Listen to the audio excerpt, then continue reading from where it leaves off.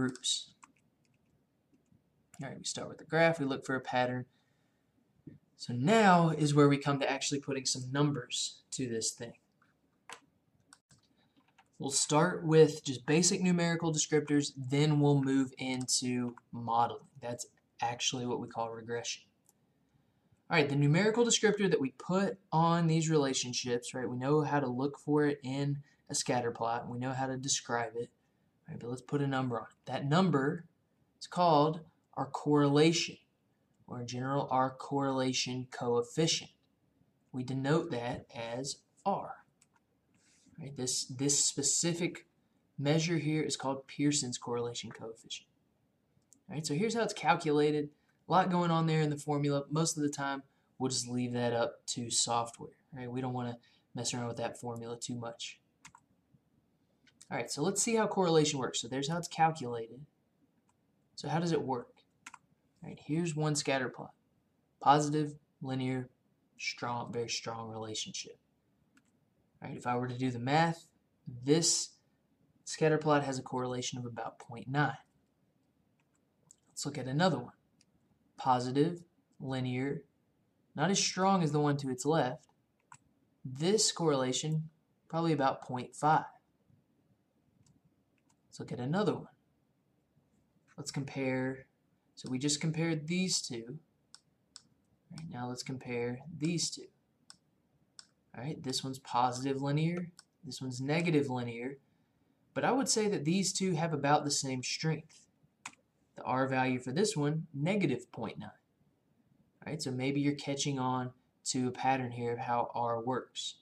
Top right, negative, not as strong, negative 0.5.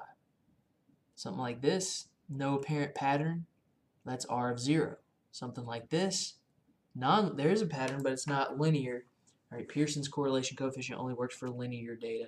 We would give that an R of 0. Okay, so hopefully from this you can kind of tell how R works.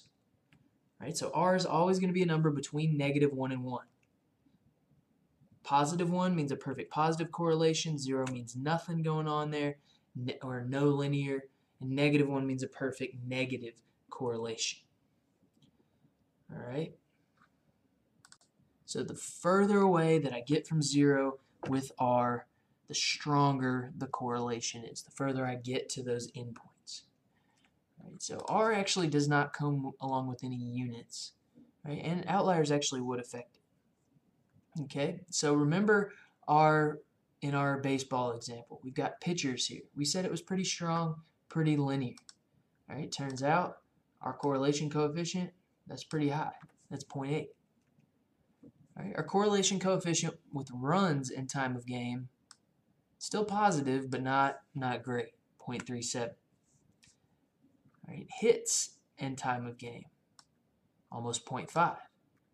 So where our correlation coefficient is really useful is judging scatter plots, right? We've talked about how it's kind of hard, it's kind of tricky sometimes to judge these things visually. Now when I have something obvious, like pitchers is obviously the best, right? So that's pretty obvious. But what if I'm comparing these two? What's better? I would argue that it's not so obvious visually which one's better. But comparing numerically, now it's obvious that hits is a better predictor of game time. All right, one more numerical measure of relationship here. That's R squared. R squared is our coefficient of determination. And I simply calculate it by taking R and squaring it. R squared, easy enough. Okay, so what does R squared actually mean?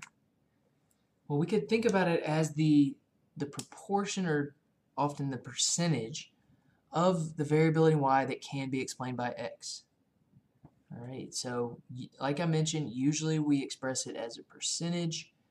So what that's telling us is that a larger value of r, therefore a larger value of r squared, is going to tell us how spread out things are. Right, and again, it tells us what percentage of y can be explained by x. All right, so for our example, the calculation is really easy. Okay, for our example, pitchers, that 0.779 squared gives us 0.6, or about 60%.